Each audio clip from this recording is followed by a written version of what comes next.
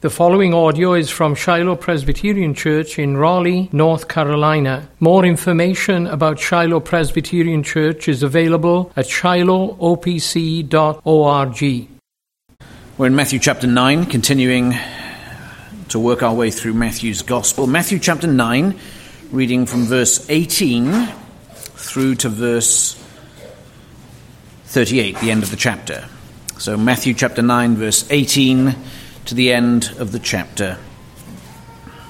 Let's keep the song we've just sung in our minds, the tender-hearted kindness of the Lord, as we come now to read of our Saviour's work. Matthew 9, verse 18, let's hear the word of God. While he was saying these things to them, behold, a ruler came in and knelt before him, saying, "My daughter has just died, but come and lay your hand on her, and she will live." And Jesus rose and followed him with his disciples. And behold, a woman who had suffered from a discharge of blood for 12 years came up behind him and touched the fringe of his garment. For she said to herself, "If I only touch his garment, I will be made well." Jesus turned, and seeing her, he said, "Take heart, daughter, your faith has made you well." And instantly the woman was made well. And when Jesus came to the ruler's house and saw the flute players and the crowd making a commotion, he said, "Go away, for the girl is not dead but sleeping." And they laughed at him. But when the crowd had been put outside, he went in and took her by the hand, and the girl arose. And the report of this went through all the district. And as Jesus passed on from there, 2 blind men followed him, crying aloud, "Have mercy on us, Son of David." When he entered the house, the blind men came to him, and Jesus said to them, "Do you believe that I am able to do this?" They said to him, "Yes, Lord." Then he touched their eyes, saying, "According to your faith be it done to you." And their eyes were opened. And Jesus sternly warned them, "See that no one knows about it." But they went away and spread his fame through all that district. As they were going away, behold, a demon-oppressed man who was mute was brought to him. And when the demon had been cast out, the mute man spoke, and the crowds marveled, saying, "Never was anything like this seen in Israel." But the Pharisees said, "He casts out demons by the prince of demons." And Jesus went throughout all the cities and villages, teaching in their synagogues and proclaiming the gospel of the kingdom and healing every disease and every affliction. When he saw the crowds, he had compassion for them, because they were harassed and helpless, like sheep without a shepherd. Then he said to his disciples, "The harvest is plentiful, but the laborers are few. Therefore, pray earnestly to the Lord of the harvest to send out laborers into his harvest." Amen, and thanks be to God for his word. Let's pray. Almighty God, now we pray by the same Spirit through which Christ worked these miracles, that you would work in us, Almighty God, that you would give us faith to receive your word, strength and love for our Saviour, that we might behold him in all his wonderful, tender, kind and compassionate person and work. Lord, we need you in an absolute sense. May we decrease, may you increase, and may the words of my mouth and the meditations of all our hearts be pleasing in your sight, for we ask in Jesus' name. Amen. Well, we see in this text the connection between sickness and sins continuing. We see the ravaging effects of the fall of man into sin through all these varied sicknesses. But we would have to say this theme that continues is a subplot which exists in service to the dominant, the preeminent theme of the text. That is, Christ's response to sin and sickness. Christ's response to sin and sickness. That response, we read explicitly, is one of compassion. Our Savior saw the needs of his people and had compassion upon them. Remember the previous section that Pastor Ocken spoke on last week concerning fasting. Pastor Ocken rightly said that Christ has not come to patch up the old. He's not come to fix that, to make it continue working. Rather, he's come to bring something new. The new covenant, the kingdom of heaven, came to earth with Christ. That's the new thing he came to do. And this is the kingdom of heaven breaking out in the lives of the people to whom Jesus ministered. This new covenant ministry, the ministry of Christ, the King of the kingdom of heaven, is revealed in its fullness here.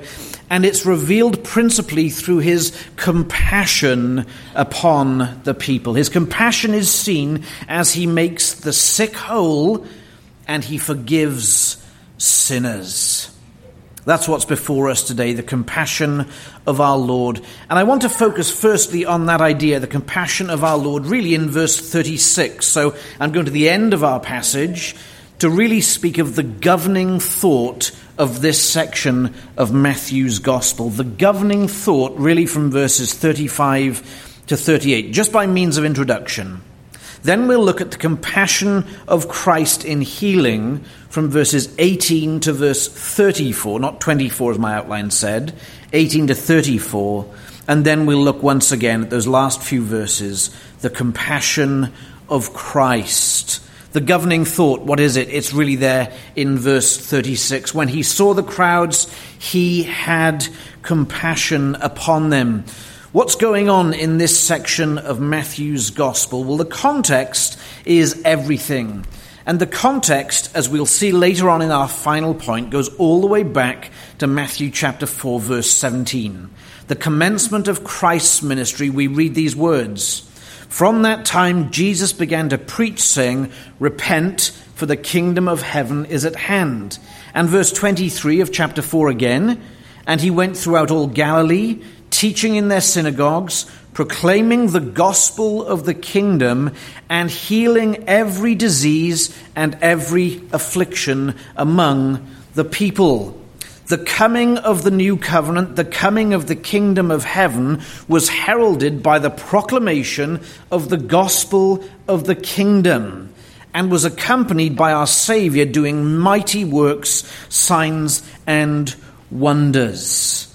That is to say, the shape and the character of the kingdom of heaven is the shape of preaching of the gospel, of the healing of those who are afflicted and oppressed. Christ came to change what was broken, to heal that which was broken. He didn't come to patch up the old covenant. He didn't come to prop it up so the old could continue. He came to bring a new covenant and the kingdom of heaven to earth. How did he do that, we ask ourselves? Well, clearly through his incarnation, clearly through his death, his resurrection, and then ascension. But the mechanisms by which he did it while on earth were preaching the gospel of the kingdom and healing every disease and affliction. That's really the central message of this section. This is how Christ inaugurated the kingdom of heaven. He's building a spiritual kingdom, undoing the effects of the kingdom of this age. It's very important to understand that. And as we think on that reality of Christ building a kingdom, we are given an insight into the emotional life of our Lord Jesus Christ. Really very important. The emotional life of our Lord Jesus Christ. We tend not to think this way of the Gospels, but if we have eyes to see and ears to hear, not only is our passage full of the emotion of our Lord Jesus Christ, all the Gospels are, in fact. In Matthew's Gospel alone, when we read in verse 36, he had compassion for them, we read of the idea of compassion 3 times in Matthew's Gospel. Here in verse 36, Again in chapter 14, where he sees the crowds, has compassion on them and heals them. And then again in chapter 15, he sees the crowds, knowing that they're hungry, has compassion upon them once again. That is to say, Matthew highlights the compassion of our Savior in the building of the kingdom of heaven. We know that the rulers of this age know little about the idea or the practice of compassion. For them, might is right, but not with our King, King Jesus. Listen to how the Scripture speaks of King Jesus, how he himself speaks of himself. He says he is gentle and lowly in heart. Scripture tells us he is able to sympathize with our weaknesses, that he deals gently with the ignorant and wayward. It says that he will never cast out those who come to him. He was a friend, as we've seen, of tax collectors and sinners. That's our Jesus. The kingdom of heaven, the kingdom of Christ, is wrapped up then in the heart and the emotions, and I speak carefully there, of our triune God and of the Lord Jesus Christ. Friends, this is a kingdom upon which we would do well to think in depth. If you're here today as a child of God and you struggle with your relationship with God, you feel that God is distant from you, that he's hard to please, hard to reach, or he thinks poorly of you, you need to hear this day the compassion of the Lord Jesus Christ. And we see that compassion in healing, in forgiving, in meeting, and as we've seen before, even eating with sinners. And if you're here, dear friend, estranged from God in unbelief, you need to hear of the beauty and the ease of this King and of this kingdom. A kingdom which you can be part of if you receive this compassionate Savior. This is the agenda of the passage. The mission and the heart of the compassionate Savior. Let's see that heart then in verses 18 to 34, going very, very briefly through the details, where we see the heart of Christ in healing. Now, clearly there's many details, many fine details, that we could spend a single sermon on each one of these healings. That's not my intention. I want us to see the big picture. The big picture is through Jesus Christ, the kingdom of heaven is intruding into the darkness, intruding into this evil and unbelieving age and overcoming it through the compassion of Christ. And the first event that we have before us in verse 18 following is the death of a little girl.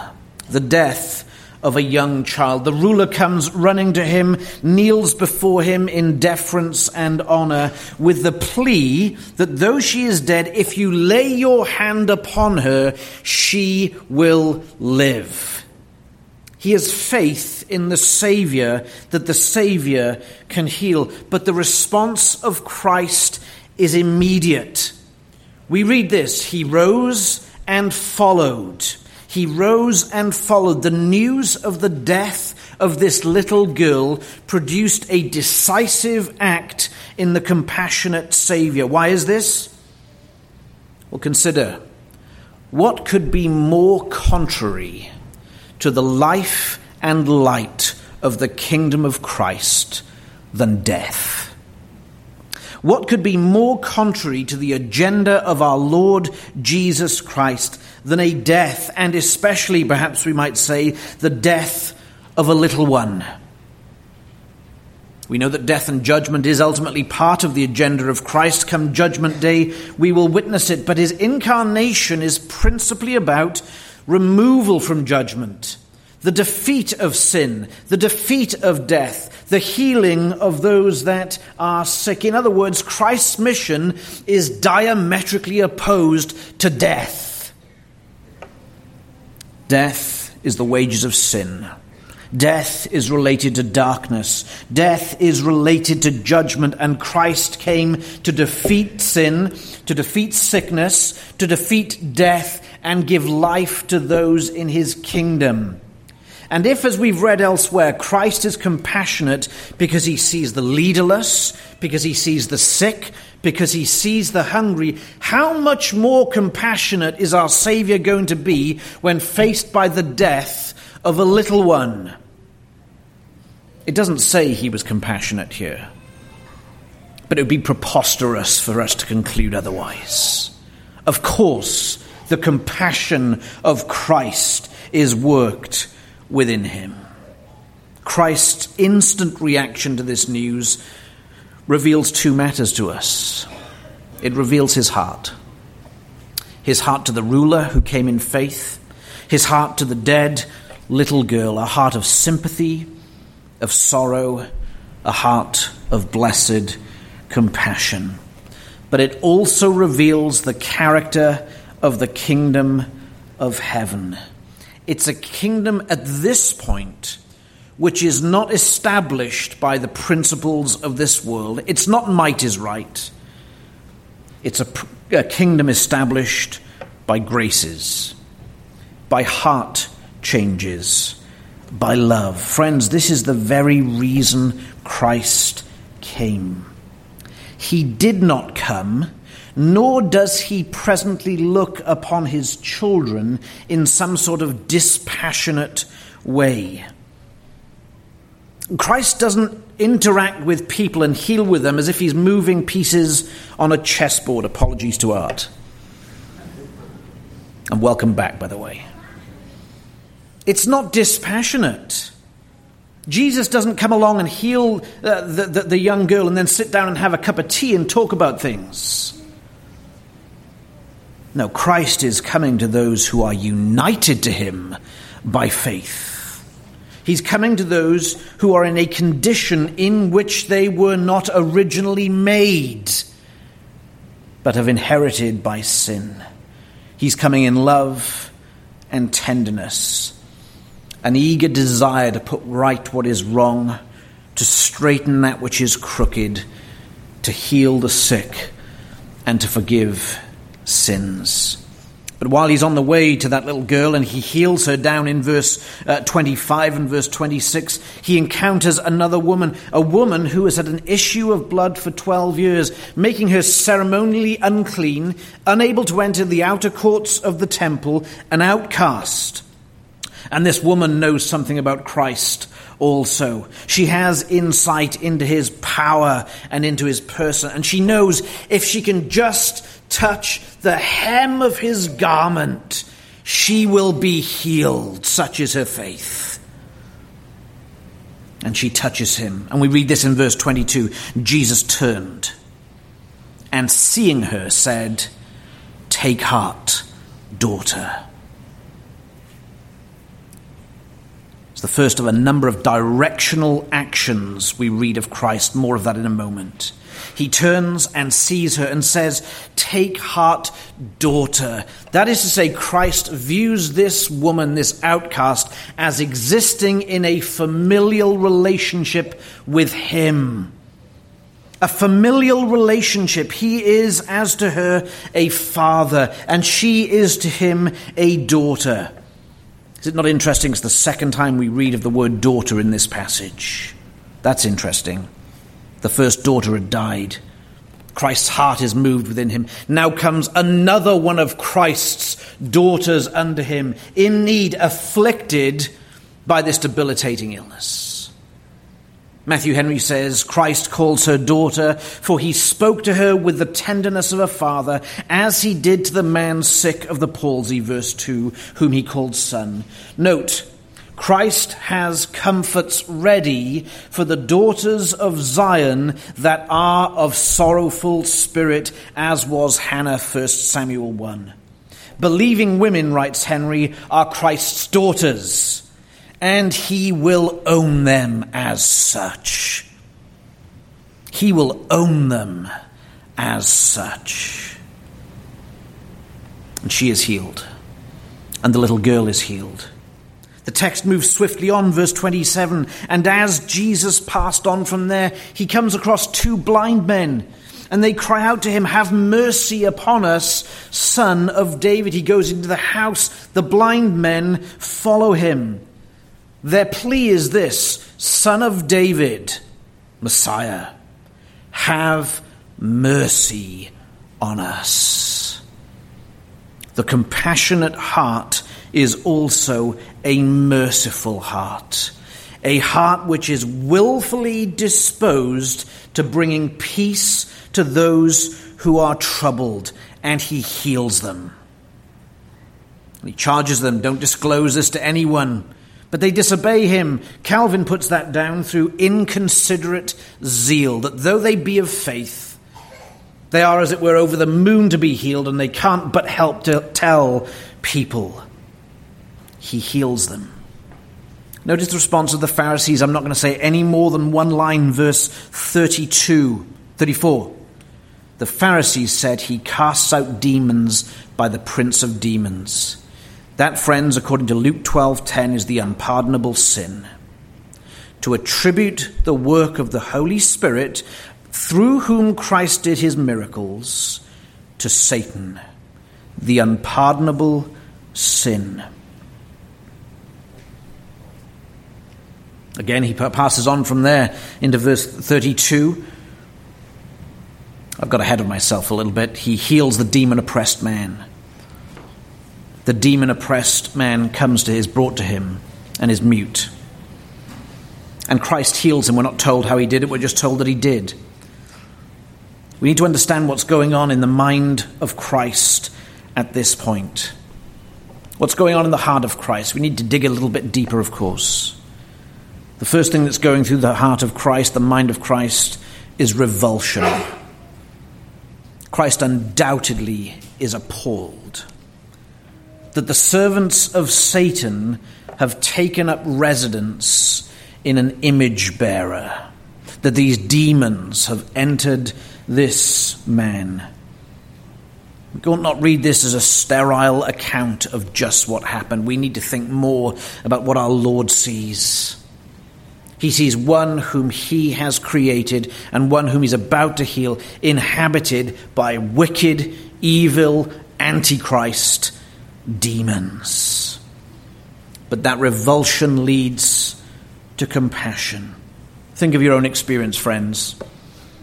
Perhaps you've had a loved one who has been very sick, a child perhaps, and you wished at that time you could trade places with them. You would do anything to alleviate their suffering and that burden and take that illness from them. But ultimately you can't. And we feel helpless in those moments. We want to help, but we can't. But this Christ, dear friends, is not helpless. He is not impotent. His kingdom is not frail or weak. The blessings of that kingdom are not temporary or part-time. Neither is that kingdom a small and shrinking kingdom. Because our Lord in the final instance goes on to speak of the effects of this kingdom and how it will be spread throughout the world. Here we see the compassion of Christ once again. Notice Jesus' action in verse 35 really sets the scene for what he's been doing all the way since chapter 4. A little exercise now. All of you stay in Matthew chapter 9 and read in your Bibles verse 35. And I'm going to read Matthew chapter 4 and verse 23. So you follow Matthew 9:35. I'll read Matthew 4:23.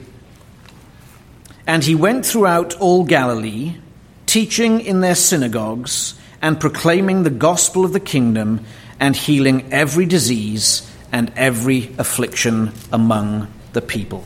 Isn't that interesting? Almost word for word, we have two verses saying exactly the same thing. This is the bridge of which I was talking about earlier. which sets this whole section in the ministry of Christ in establishing the kingdom. How? By preaching, by teaching, and by healing. Preaching, teaching, and healing.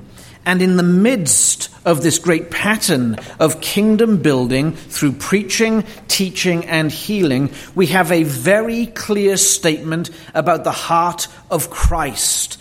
What was Christ thinking? What was he feeling, we might even say, throughout this entire portion of his ministry? It's there in verse 36. When he saw the crowds, he had compassion for them because they were harassed and helpless like sheep without a shepherd. That's one of the underpinning emotions of our Lord.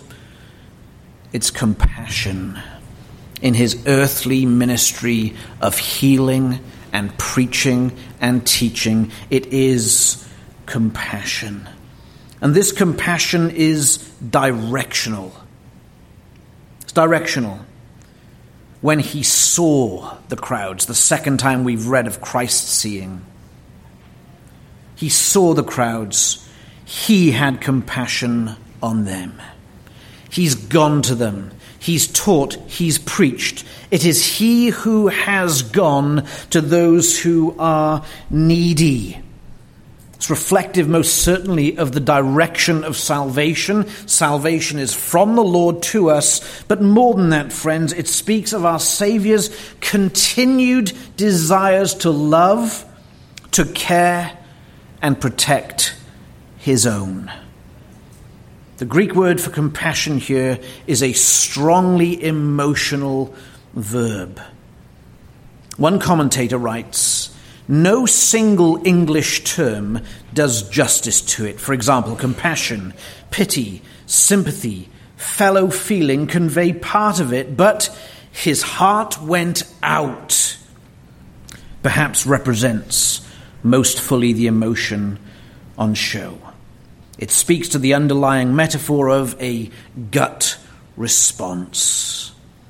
A gut response in our Lord. He saw something, he felt something, and that feeling led to action. He saw the predicament of the crowds, and his heart went out to them. He saw them harassed. He saw them helpless, like sheep without shepherds.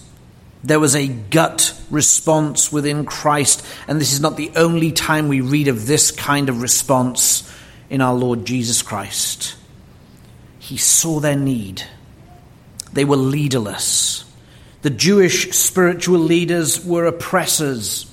The people were oppressed by sickness. The people were oppressed by demons. The people were oppressed by ignorance. And Christ's response, we're told, compassion. His heart went out to them. And it didn't stop there with just an emotion of the heart. It leads to an action. That's an important part of this Greek word. What does he tell his disciples to do? What he tells his disciples is so important for us as Christians and us as the church. Verse 37, he said to his disciples, "The harvest is plentiful, but the laborers are few.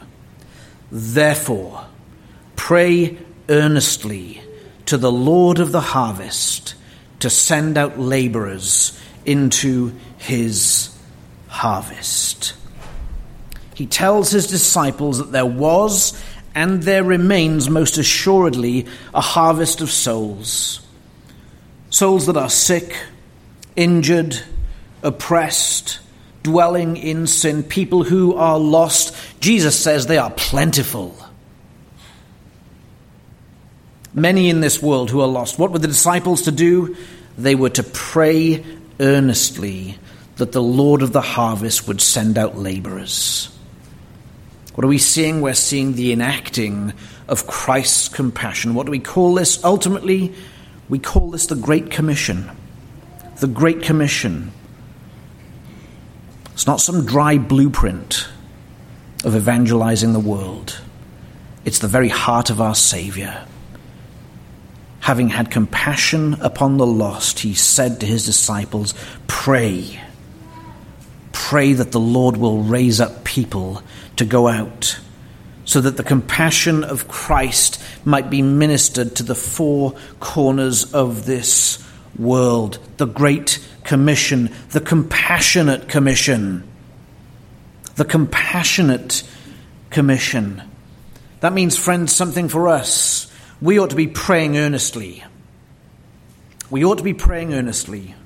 Let me commend to you, friends, your daily prayers, your family prayers, times of corporate prayer. Pray earnestly that the compassion of Christ might be made known throughout this world. Pray also that the Lord will move in all our hearts, that the witnessing that we are all to do and the evangelism that the church is to do might be ready within us, that we might be ready to give an answer to the hope that dwells within us. Yes, there are duties for us out of this passage. Prayer, earnest prayer, witnessing and evangelism. But the great takeaway here, I think, is not about what we are to do, though we are to do something. It is a great takeaway about the Lord Jesus Christ. Christ was compassionate. Christ was compassionate. We might think of ourselves as being rather uncompassionate towards the lost. And perhaps we're struggling in that very area. How do we fix our lack of compassion? Well, the answer, friends, is not to try and work ourselves up into some kind of artificial compassion. The answer is to study the compassionate Saviour all the more. To see the compassion and heart of our Lord. Friends, do we see here the character of his entire ministry as being a character of compassion? Do we see the King of the kingdom as being compassionate? Do we see the kingdom of heaven as being a kingdom of compassion? Do compassionate thoughts feature in your thinking when you think of your blessed Saviour? Some of us, I know, because we've talked about it, struggle to think of God in godly ways. Some struggle with the fatherhood of God. Some struggle to relate to Christ. Some think of God as a harsh schoolmaster who's constantly putting down on our report card D-. There are some who think of God as one whose patience is running out. If you're without Christ here today, you ought to feel like that. You need to feel like that.